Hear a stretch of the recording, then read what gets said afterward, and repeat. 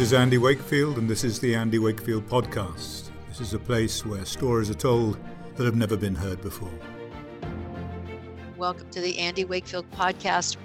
Andy Wakefield, what is going on?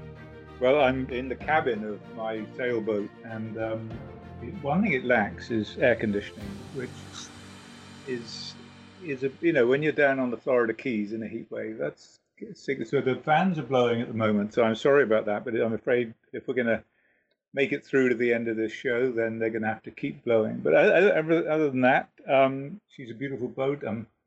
It's an extraordinary adventure, and we're just effecting some repairs, and then we are off to Galveston. We're headed to Texas to get into making the new movies. Galveston will be a stop along the way. You, I believe, are going to, at some point or another, pivot around to the Tampa St. Pete area. So Tampa is en route. En route. We've got a couple of events there, haven't we? We can talk to people about those. And then on from there to the Florida Panhandle, New Orleans, and on to Texas. So great. Hopefully you're keeping a log and you'll give us a little video vlog, I guess the kids call them these days, along the way, so that we'll get to have your adventure chronicled. It sounds like quite a trip, but we will look forward to seeing some of the health freedom fighter folks in Tampa at the end of this month. And then I will have the pleasure of seeing some of the moms in Orlando next Sunday for a tea, which I'm looking forward to. Andy, you must be a fan of high tea. I was. I've kind of forgotten what high tea is now, except when Perhaps we got this backwards, and you should be going to this event. Just to say, Laurie, I'm going to take a cameraman on the trip, so we're going to record this voyage. So we will have edited videos available to our membership. Yes. Epic voyage, or something of not quite the Odyssey, but nonetheless, it feels like it. It'll be the perfect way to launch Health Freedom Hub, which I know we're throwing a lot at these guys right now, but there's just so much good stuff happening. I want to share this with our audience because we want them to get involved, but we also want them to have hope, because it seems challenging sometimes to have hope. People jokingly call it hopium, right? People are pushing hopium these days on social media, but it is hopeful when you look at the good stuff. And Health Freedom Hub is part of the really good stuff, because this is going to give us a place to continue to have this conversation without censorship. So chronicling your journey across the Great Gulf of Mexico will be a great place to launch our platform, which will be right around June, when we'll be in Tampa next, also with Clay Clark and his crew. So much stuff, Andy. There's good stuff happening. And it's important because, oh my goodness, if you're looking at headlines, it can be really sad and really disparaging, is it not? What we're seeing with this COVID vaccine and all the craziness that's happening across our country. You want to talk about that a little bit? Well, very briefly. I mean, I don't want to drag people down to the misery of this, but it is worth reflecting on the fact that the vaccine adverse events reporting system, which we know captures less than 1% of the true adverse reactions, has recorded over 5,500 deaths following these vaccines, the COVID vaccine. Now, just to people, they're saying, oh, there's no link.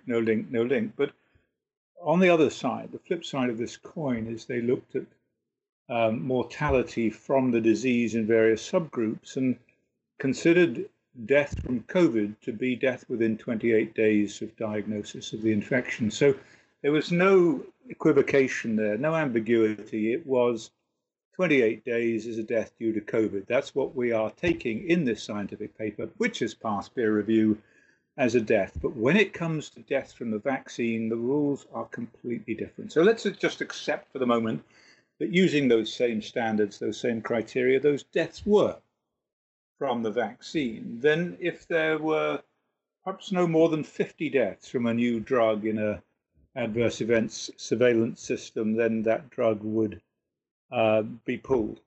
And yet here we have over 5,500 deaths. So we are in an extraordinary situation where this vaccine has become too big to fail. It can't be bad. It can't be wrong, and yet it is. And so people are living in a nightmare scenario, and quite when they will wake up is anyone's guess.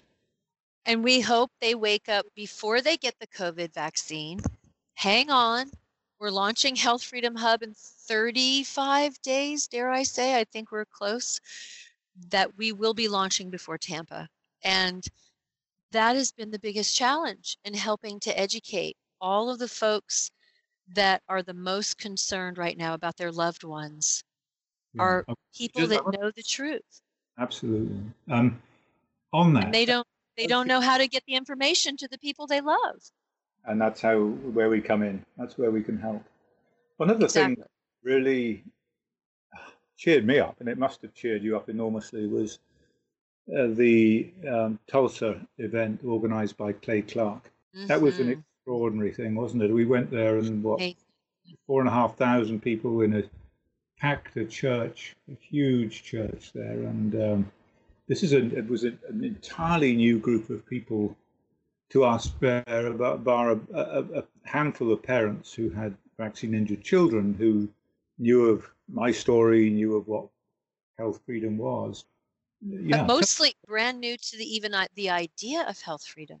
yeah, woken up by the reality of vaccine mandates for COVID. Suddenly, adults were put in the firing line, and it was perfectly fine when it was children who were getting force vaccinated, but suddenly it was adults, and that was unacceptable, and it really woke them up in great numbers. And it was an extraordinary event for many reasons, not least of which was the enthusiasm and the power, the energy that the people brought. I remember, I mean, we did, it must have been 10 or more interviews in a very short space of time with people running their own platforms, their own podcasts, their own TV shows.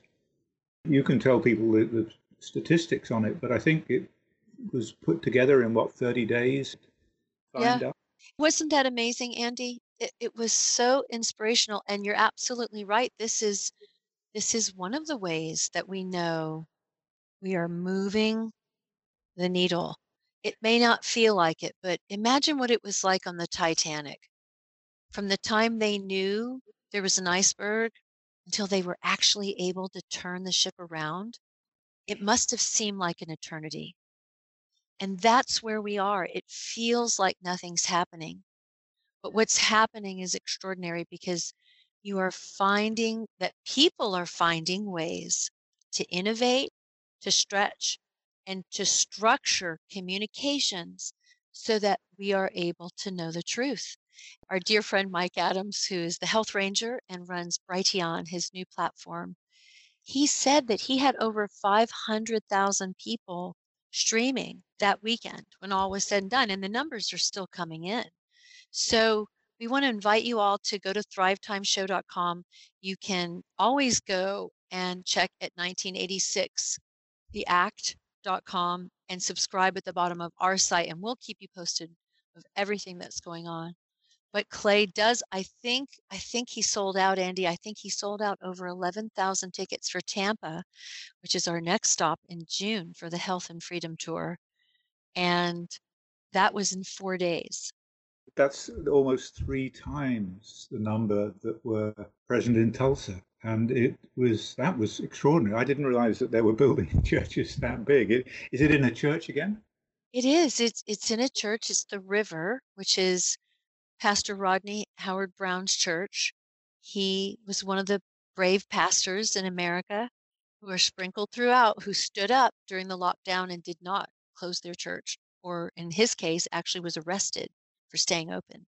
So these are the churches and the pastors that are really becoming the heroes in the theological world because they are standing up to the mandates, just like the parents who are now storming school boards and demanding. In Vail, Arizona last week, that was amazing.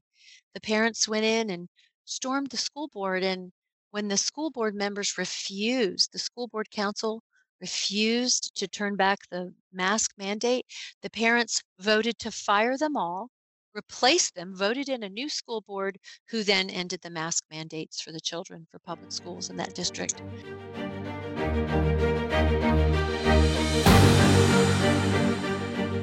You've been listening to the Andy Wakefield podcast. To continue the conversation, go to 1986theact.com/membership, where for $5 a month, you can subscribe and access the Andy Wakefield podcast in its entirety and much more.